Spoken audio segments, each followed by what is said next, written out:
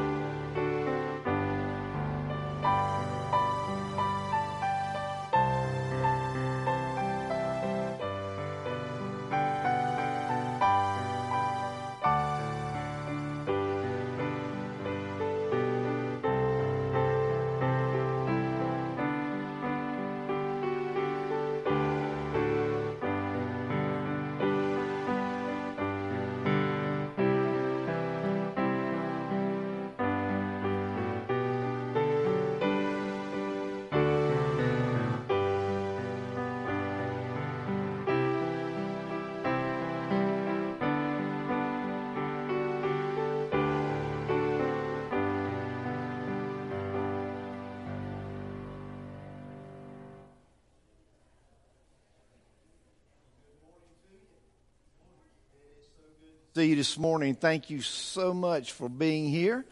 Hope that you've had a wonderful week. This is the time of year when I usually have to give you this information because it is to your advantage, okay?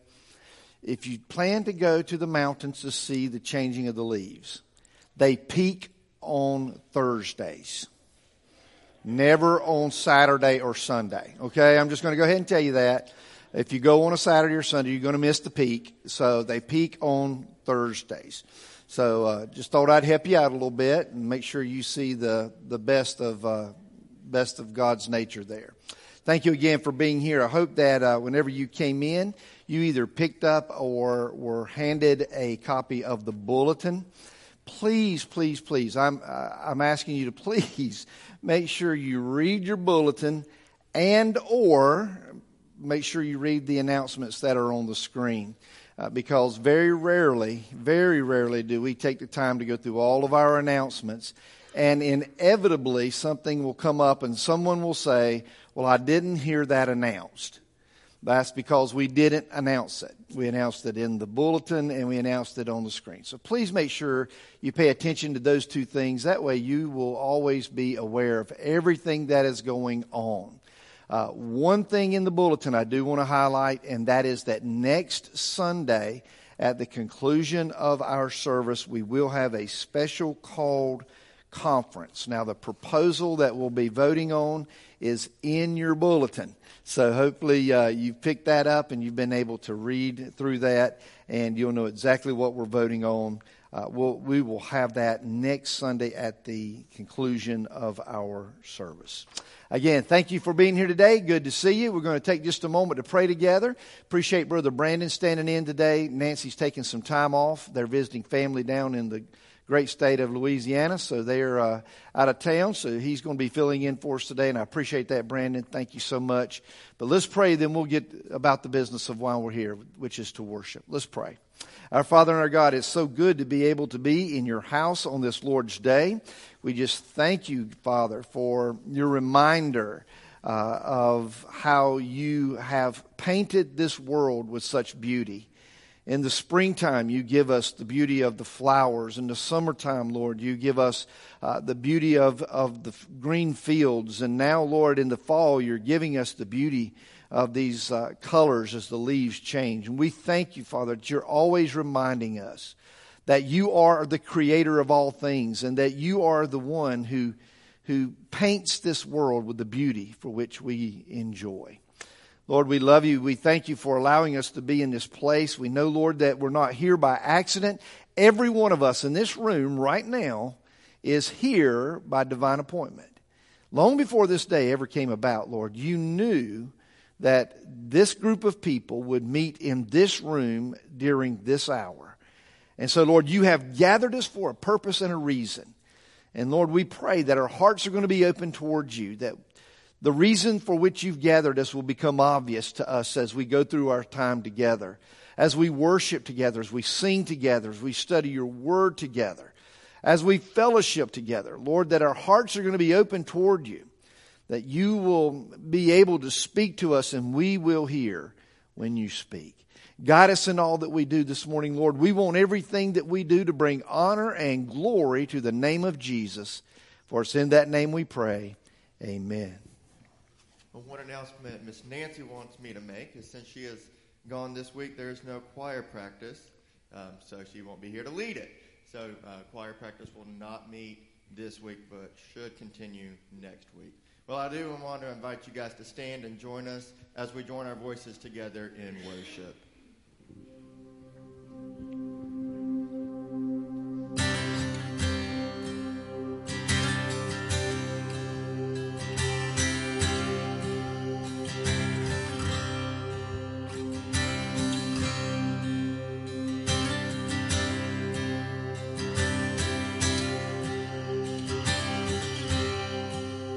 Come thou fount of every blessing, turn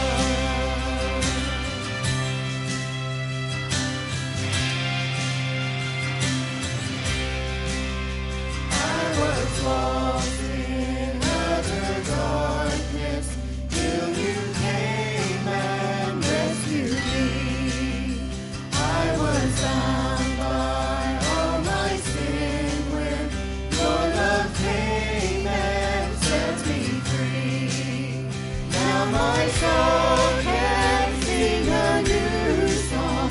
Now my heart has found a home. Now your grace is always with me, and I'll never be alone. Come thou fount, come thou King, come thou precious Prince of Peace. Hear your cry, to you we sing. Come thou fount of our blessing. Come thou fount, come thou King, come thou precious Prince of Peace. Hear your cry, to you we sing. Come thou fount of our blessing.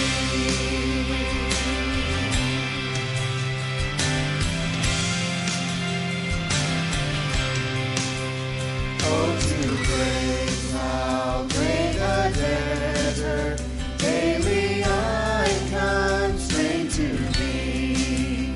Let thy goodness like a fetter bind my wandering heart to thee. Long to wander, Lord, I feel it. Long to leave the God I love.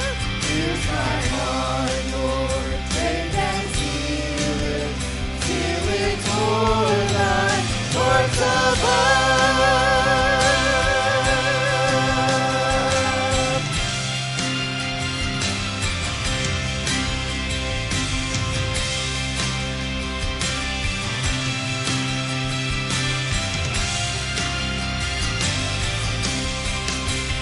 Come thou fount, come thou King, come thou precious Prince of Peace. Hear your cry, to you we sing. Come thou fount of our blessing. Come thou fount, come thou King, come thou precious Prince of Peace. Hear your cry, to you we sing. Come thou fount of our blessing.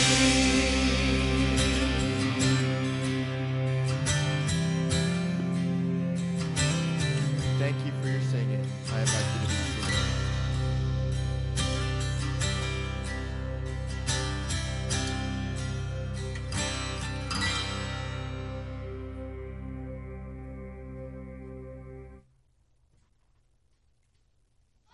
Let the little children come to me. Don't forbid them, for such is the kingdom of God. Assuredly, I say to you, whoever does not receive the kingdom of God as a little child will by no means enter it. Operation Christmas Child is a way for the little children to come to Almighty God. That is the best gift of all, is becoming part of God's family. The mission of Operation Christmas Child never changes. Children are coming to Jesus. Children are being discipled. And children are taking the gospel to the ends of the earth. These children are brave and bold, not afraid, and they're not ashamed of the gospel. They're trained and equipped to go out and share their faith with others, and many times in areas where it's an unreached people group. The Bible tells us the time is now. Let them come. Jesus said, let them come. And they're coming. They're coming by the millions. Every single box represents the life of a young boy, a young girl who will be touched by the gospel. Jesus has come to give them light, that they do not need to be in the darkness, that they have hope, that they have joy. And it is our prayer that this glorious light of the gospel will flow among the nations and will fill our land with the knowledge of the glory of God.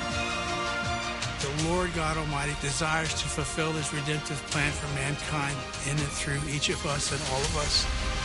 All of us are children of God. We share this incredible opportunity to take the gospel truly to the ends of the earth by gathering children to Jesus. I believe this year for Operation Christmas Child, this may be the most important year, most important opportunity that we'll ever have to reach children in the name of Jesus Christ. Pray that God will use these shoebox gifts to make a difference in the children's life for eternity.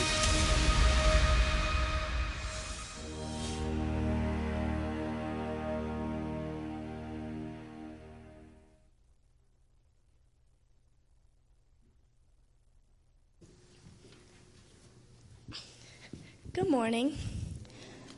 I have some great news for our church. You have an opportunity to share the gospel with children all around the world. For the next month, our church will be collecting Operation Christmas Child boxes.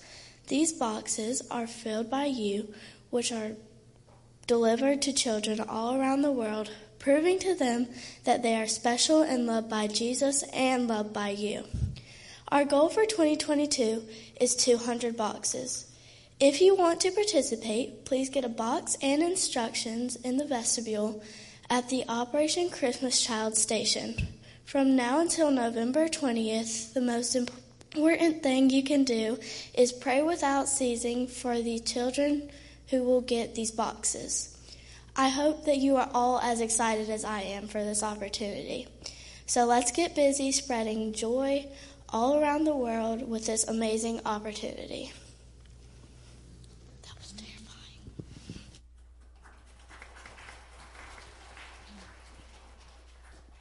Man, well, I do hope that you will join us in our Operation Christmas Child this year, as it was a big success last year. Well, I want to invite you to stand once more as we prepare our hearts and our minds for the message to come.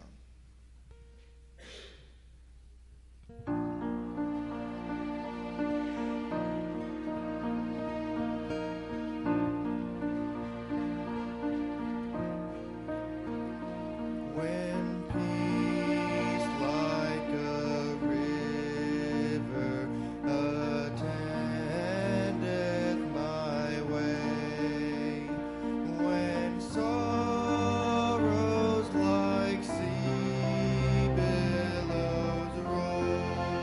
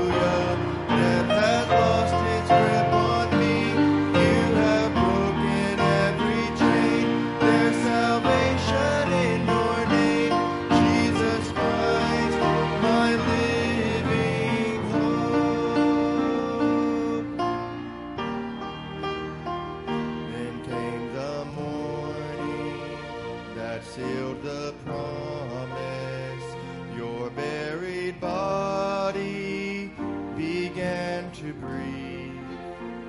Out of the silence, the roaring lion declared the grave has no claim on me.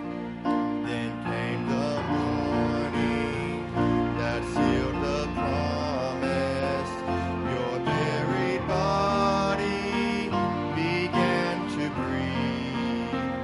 Out of the silence, the roaring lion declared the grave has no claim on me. Jesus, yours is the victory.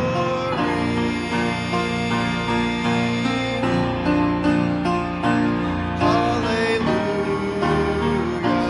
praise the one who set me free. Hallelujah, death has lost its grip on me. You have broken every chain. There's salvation in your name, Jesus Christ, my living hope. Hallelujah, praise the one who set me free. Hallelujah, death has lost its grip on me. You have broken every chain. There's salvation in your name, Jesus Christ, my living hope. Jesus Christ, my living hope. God, you are my living hope. Aren't you glad we have a living hope? Amen. Thank you for your singing. You may be seated.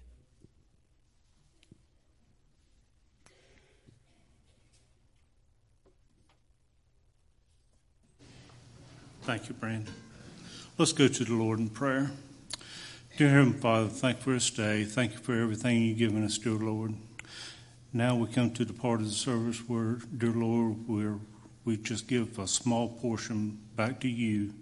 And, dear Lord, just let us give it back to you as we see fit. For it's in your name we pray. Amen.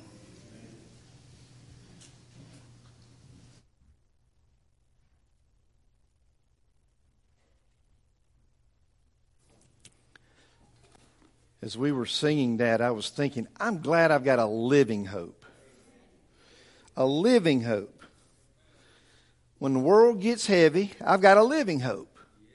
When things go wrong, I've got a living hope. And I'm telling you, that should make all the difference in the world for us if we are a born-again believer. That you have a living hope. If you have your Bibles with you this morning, would you join me in the book of Philippians, chapter number 2. Philippians, chapter number 2. And today we're going to read the first 4 verses together. And as the video indicated, and as Miss Megan so eloquently told us, this is the season of Operation Christmas Child. Just out of curiosity, do you guys need any help with the packing?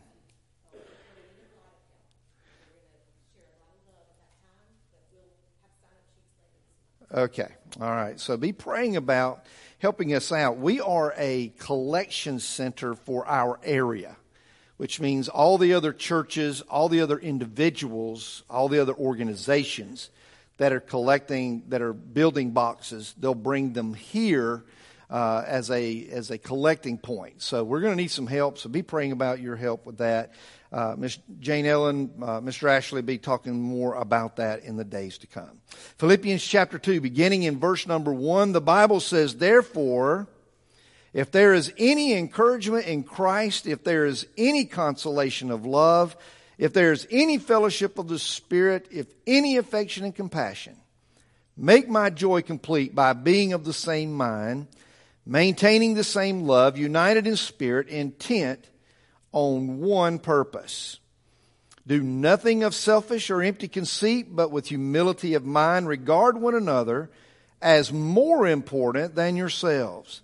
And do not merely look out for your own personal interest, but also for the interest of others. Let's take a moment to pray together. Father, again, thank you for the privilege of being able to gather together in this house of worship. And Lord, we pray that as we have entered into one of the most sacred and holiest of times, when we open the inerrant, the infallible, the authoritative, inspired Word of God, that these words will now, Lord, have their perfect work in our life. You've told us, Lord, you've promised. Your Word would not return void, but it would accomplish that purpose for which it was sent. And Lord, we know that your Word has been sent to us today. So help us, Lord, to hear, but also help us to respond. Lord, we don't want to just have another time of study together. Lord, we want to walk out of here transformed, changed by your word, touched by your Spirit. Lord, how we pray that in these few moments that we have left together this morning, that you accomplish that in us for which you brought us here to accomplish. And Lord, may our hearts be open to receive that which you have for us today. Is our humble prayer in Jesus' name. Amen. We've been talking a lot about biblical community in our Me to We series. And if ever there's been a message that has been is important for the church of the Lord Jesus Christ, the New Testament church, is now. We live in a world that is fractured. We live in a world that is constantly calling us to take sides on issues and upon problems and ideas and opinions. But if ever there was a time when the church of the Lord Jesus Christ, the New Testament church, ought to be bound together in biblical community, it is now. And so it's a very timely subject matter for which we are looking at today. Biblical community is present when the members of the body of Christ, that is every born again believer, it doesn't matter whether they are in this building or in a church building down the street, across town, or around the world.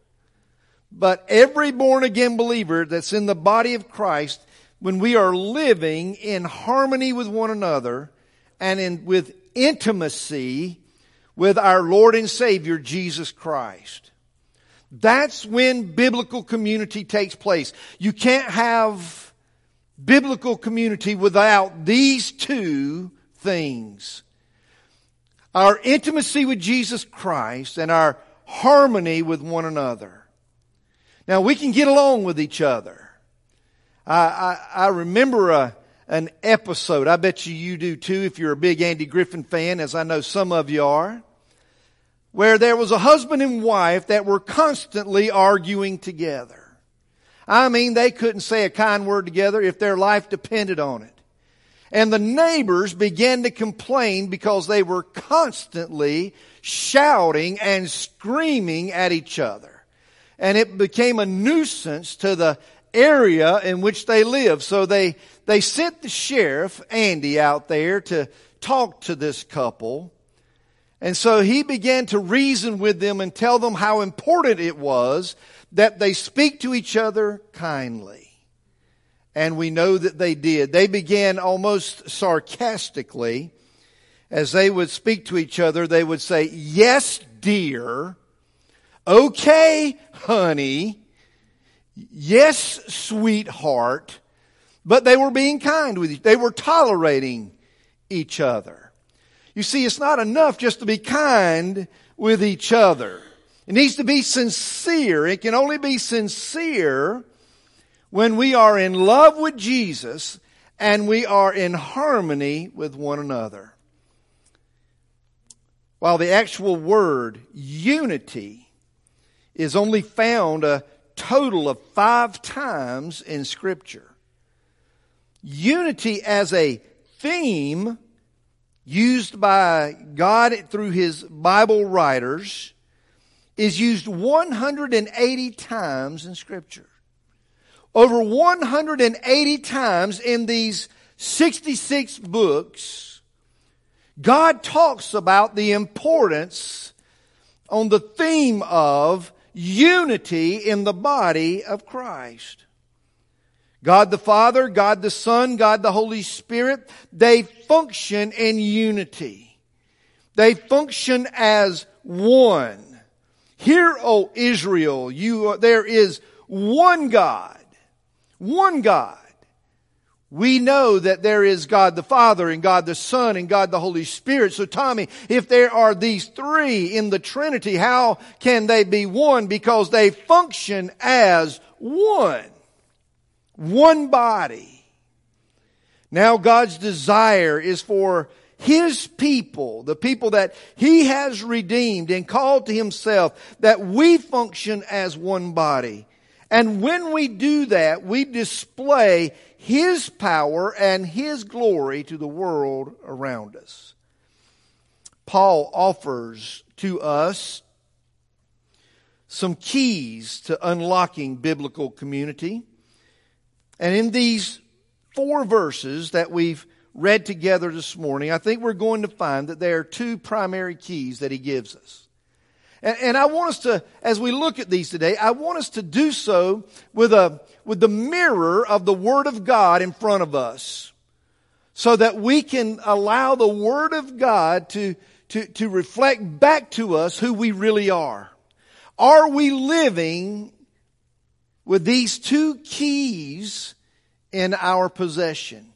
And are we using them to have biblical community, not just within this building, not just within this fellowship, but with all believers? All believers. What's that first key? The first key is, it's so simple. Are you ready? Loving Jesus. Just loving Jesus is the first key to unlocking biblical community. And the reason we know that is because when we love Jesus, there are certain characteristics, certain attitudes that He produces in us that only He can produce in us when we are living in a loving, intimate relationship with Him. And those attitudes, those characteristics are listed for us in those first 2 verses. Paul talks about the attitude of encouragement. A body of believers that love Jesus will actively encourage one another. A body that loves Jesus will encourage one another. Webster's online dictionary defines the word encourage as to inspire someone with courage. I like the picture of encouragement being that person who's putting their fingers interwoven together and putting it down to lift someone else up. It is inspiring someone with great courage, lifting them up when they are down. And let's face it, life can be tough and it can be discouraging at times. Every person who is on this planet and every person in this room, we have had our times of discouragement. When we just seem down. When we're fighting and we're fighting as hard as we can in the world that we live in. To raise our family well, to make sure we pay our bills and meet our obligations, to be the very best employee that we can be for our employer, and to be the best citizen of this state and of this nation that we can be. But it seems like in that fight and in that battle, sometimes we just get tired. We just get tired and we get discouraged. And that's when we need the body of Christ more than ever before.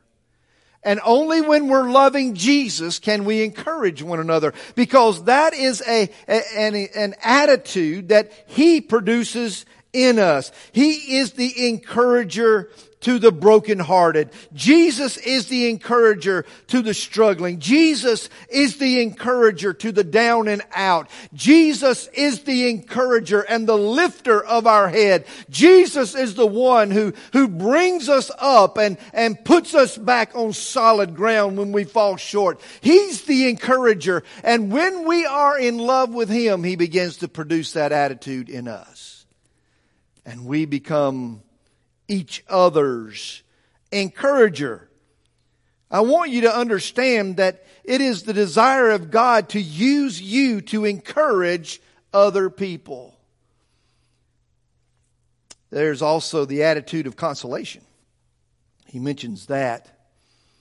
Consolation is that act or that instant of consoling or comforting someone else. We know if we read the Gospels that Jesus was continuously bringing comfort and consolation.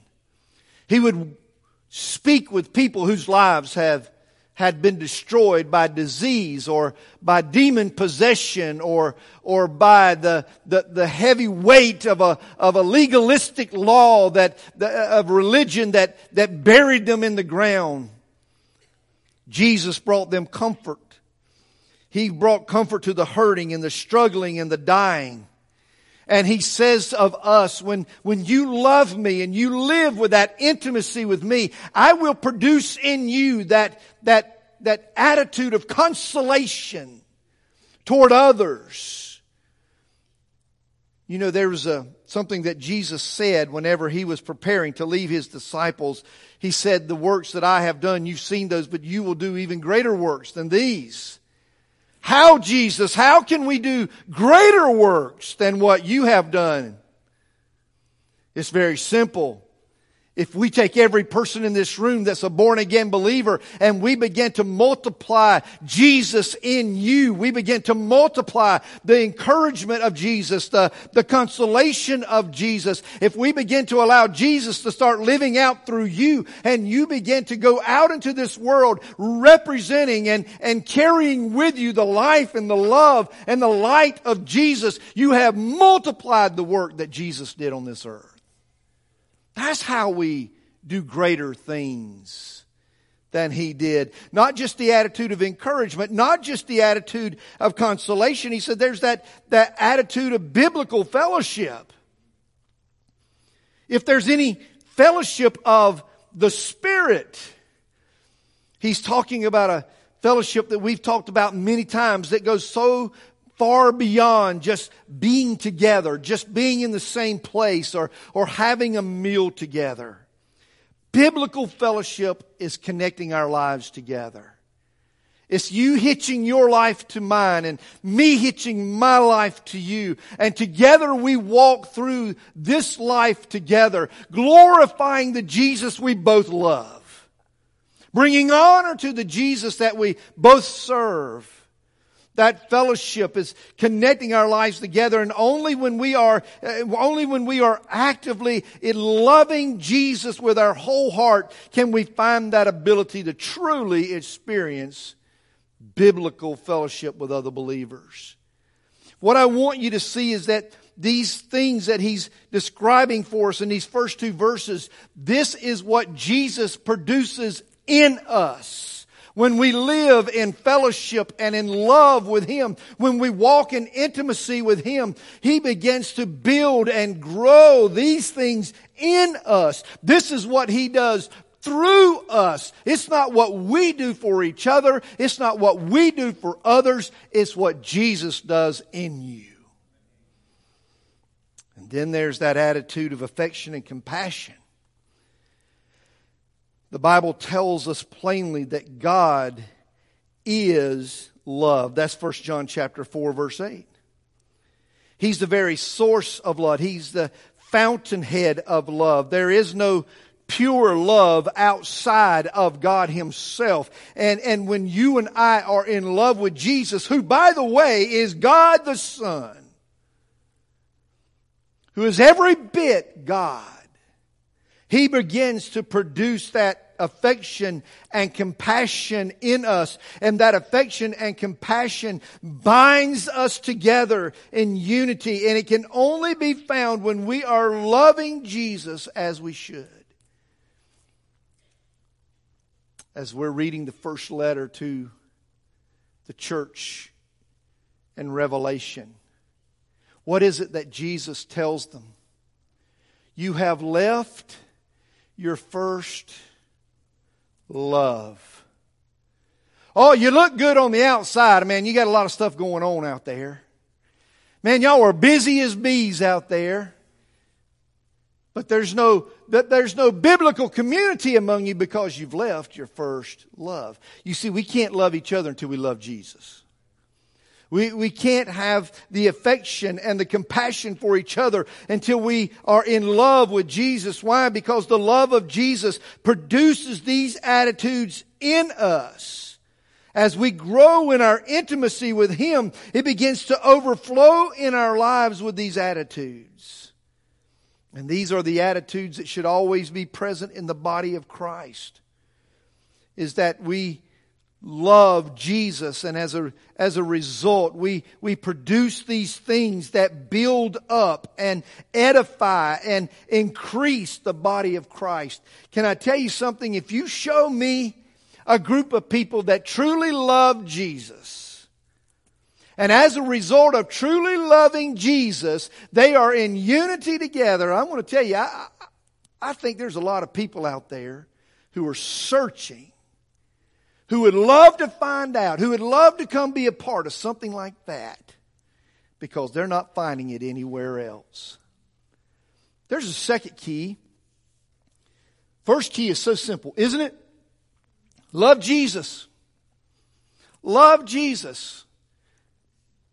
They're trying to trip Jesus up. And they say, well, what's the greatest commandment? What was the very first one He said? Love the Lord your God with all your heart, your soul, your strength. But then He brings us to the second key, and He talks about that in verse 3 and in verse 4, and that is loving others. We're supposed to love each other. We're supposed to love each other with the love of Christ. Pearl Bailey. How many of you remember Pearl Bailey? Anybody here remember Pearl Bailey?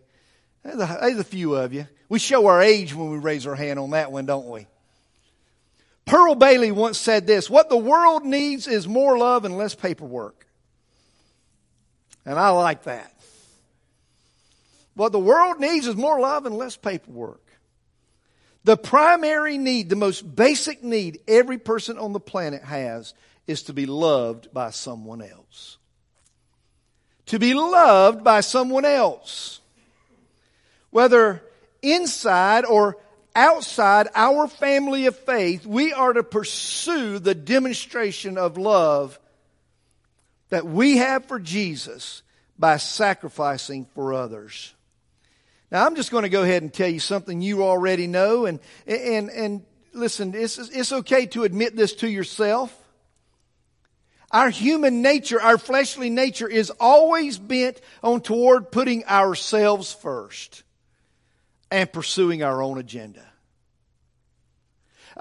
I had someone that, on the associational level of things, we were talking about some work that a group of us had been working on now for about a year and a half, and some things that we were putting together, and someone said, well, I don't think it's right for you 5 or 6 to kind of make those decisions for the rest of us. Here was my response. Here's what I hear you saying. We didn't ask you. We didn't ask you. If you were one of the 5 or 6, you'd be okay with it, wouldn't you? But we didn't ask you. You see, herein lies the problem. When we are in love with Jesus, we will sacrifice for others because Jesus and His love in us sacrifices for us. Here's what I'm trying to get at. The fleshly pursuit always undermines biblical community. I didn't get what I wanted. I didn't get it the way I wanted it. So therefore, I'm going to be mad at everybody. I'm going to pick up my toys and go. I'm just going to stop caring about everybody else. Because I didn't get what I wanted. Folks, I want to tell you, there are more churches that will split and die over the pursuit of personal agendas than any other reason. They will split and or die over personal agendas. And while our personal preferences may not always align, I know some of you, I can't figure you out. You don't like chocolate ice cream. You've told me that. What's up with that? So our personal preferences may not always align with one another. I may like something different than you like. I may like something done differently than the way you like it done. But our personal goal as born-again believers should always be the same goal. And that is to bring honor and glory to the name of Jesus. And when we are fighting each other, we are not bringing glory to Jesus.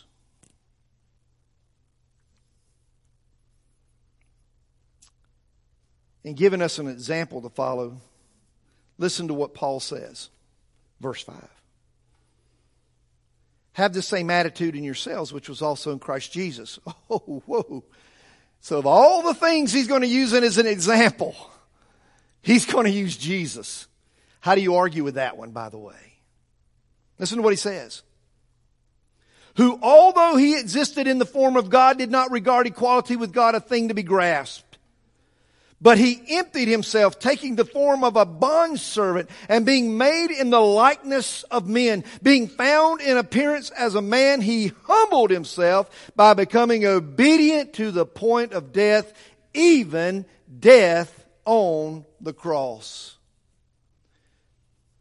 What are we saying here? What is Paul trying to tell us about this loving each other? He's saying that if you want to know what it looks like to love other believers, if you want to know what it looks like to put others first, just look at Jesus. Contrary to popular belief, Jesus did not die on the cross because he felt like it. He didn't have anything else to do that day. His calendar was empty. Just seemed like a good thing to do. He didn't even want to die on the cross. How do you know, Tommy? Because the night before he is to be crucified, he is saying to the Father, if there is any way this cup can pass from me, Lord, please let it be so. He didn't die because he wanted to. He died because you and I needed him to. And Jesus understood that he and he alone was my only hope and your only hope. He understood that without the shedding of his blood, without the laying down of his life, without his death, you and I would spend an eternity in hell, and there was absolutely, positively nothing we could do to stop it. So he did for us what we couldn't do for ourselves. He laid aside being king. He laid aside being majestic. He laid aside the praise and the glory of all of heaven. And he came down to earth to sacrifice for you and me. Paul says that's how you love each other. That's how Jesus wants us to love each other.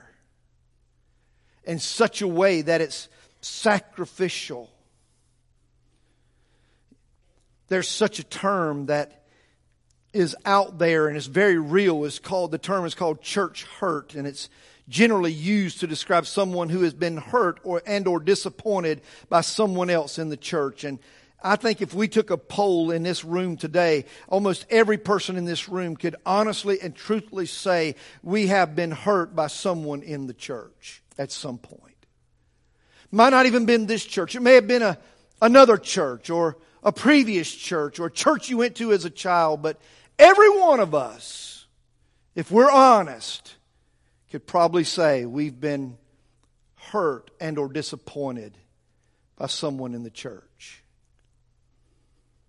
And usually that happens when someone is pursuing their own interest instead of the interest of others. Folks, it's so easy for us to get caught up into trying to push what we think is best, that we fail to stop and consider our brothers and sisters in Christ and how our actions will affect them. Loving our church family, loving our faith family, and living in biblical community involves us putting our interest aside and putting others before ourselves. That's what Jesus did for you. And that's what Jesus did for me. These two keys unlock the ability and the capacity to enjoy biblical community with other believers. We've got to fall in love with Jesus again. That's where it starts. He's got to be so much more than just a name we speak on Sundays. He's got to be so much more than just someone we cry out to when everything's going wrong and when we need help. He needs to be so much more than that to us. There's a song that is a contemporary Christian praise song. We've sang it here, I believe, and here's the words. You are the air I breathe. Jesus, you are the air I breathe. How badly do you need air? Just how badly do you need air? Can I tell you how badly? You die without it. That should be our heart's cry to the Lord Jesus Christ. You are the air I breathe. I need you like the air I breathe. The psalmist put it this way: as the deer pants after the water, my heart pants after you, Lord.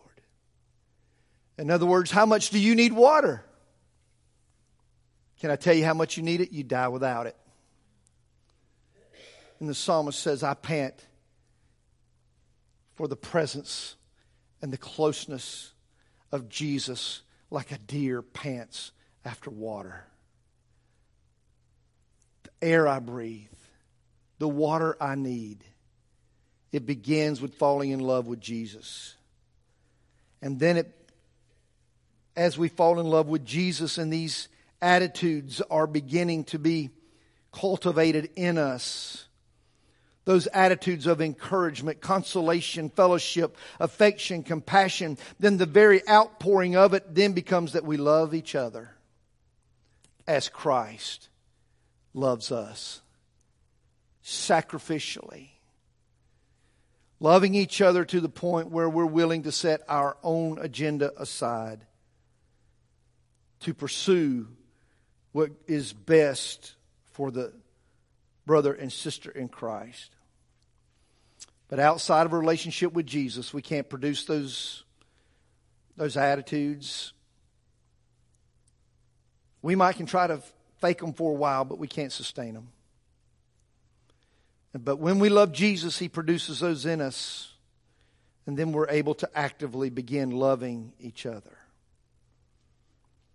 So here's my closing question, or questions, if I may. How are you doing with these two keys?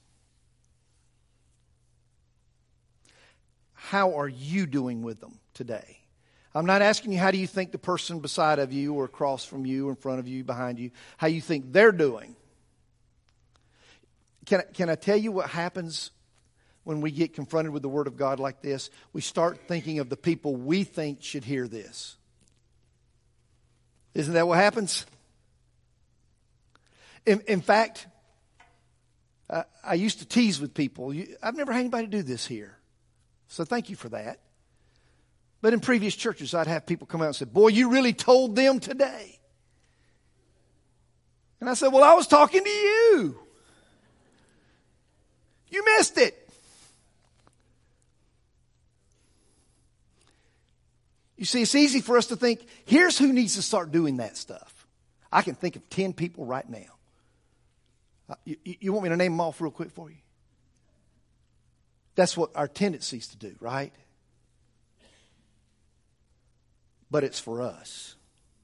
God's not telling us what others need to do. God's telling us what we need to do for others. So how are you doing with these two keys? Are you loving Jesus?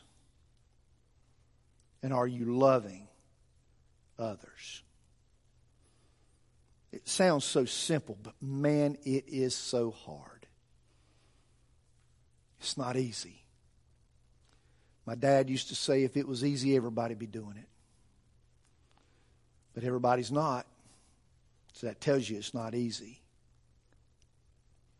Are you pursuing the best interest of your brothers and sisters in Christ? Or are you holding tight your personal agenda saying, well, when the time is right, I'm going to pull this puppy out.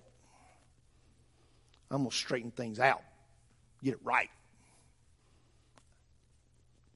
Or are you loving others first? In just a moment, we're going to stand. We're going to sing our hymn of invitation. This invitation is for me. And this invitation is for you. It's our opportunity to get things right in here. We've got to get things right here.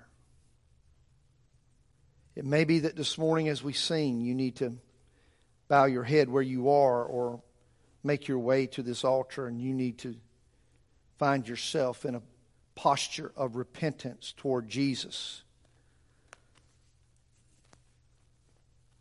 Repenting of the fact that you've not been loving Him and growing in intimacy with Him like you know you should.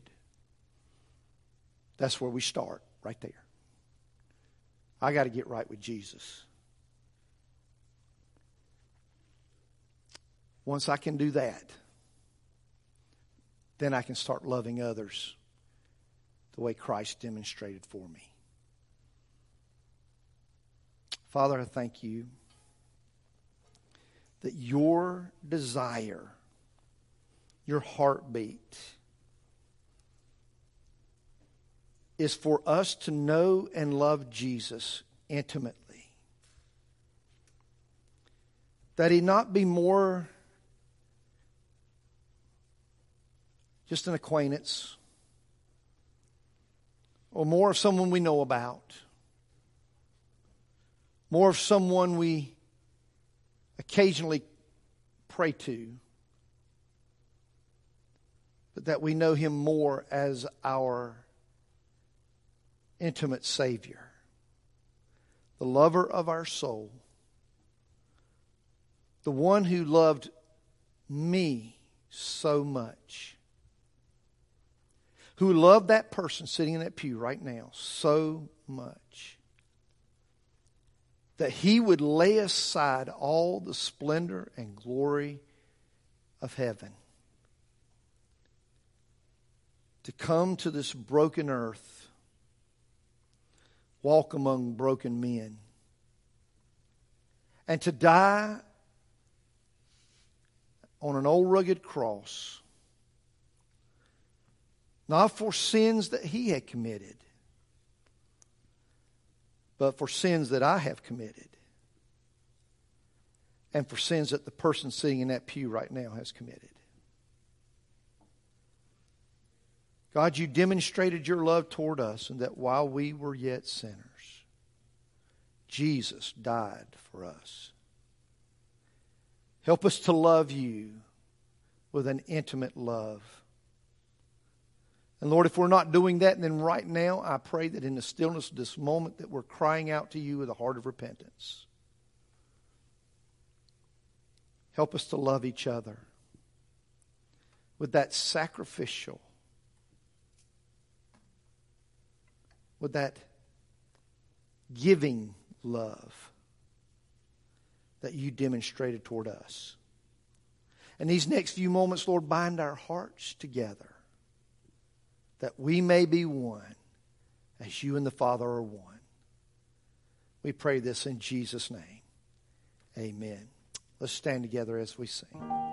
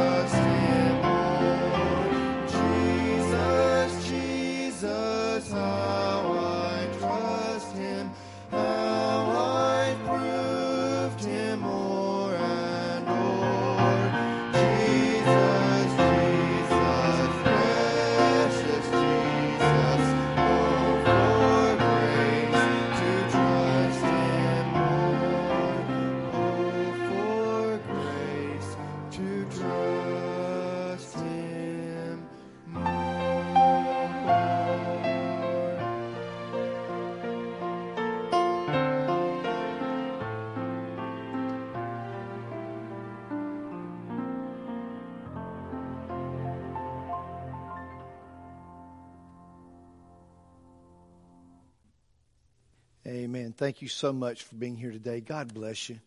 If no one's told you yet today, can I be the first one to tell you I love you? And I appreciate you so much. And I thank you for being here. I'm going to ask Brother Brandon, will you close us in prayer? All right. Thank you, sir. Let's pray. Heavenly Father, Lord, we just come before you thankful, Lord, that you have allowed us to enter this place, that you have allowed us to come to your throne, to hear your message. Lord, may your word penetrate to the very heart of who we are. Lord, that we may leave this place united, bound together by love and the truth of your word, the truth of your gospel that has saved each of us. And Lord, as you have so loved us, may that love motivate us to love each other, that the world around us may see love, and from that love, your light, your glory. Be with each of us as we go this place. May your hand of blessing be on each one, Lord, that is here. And bring us back safely at the next appointed hour is our prayer in Jesus' name. Amen.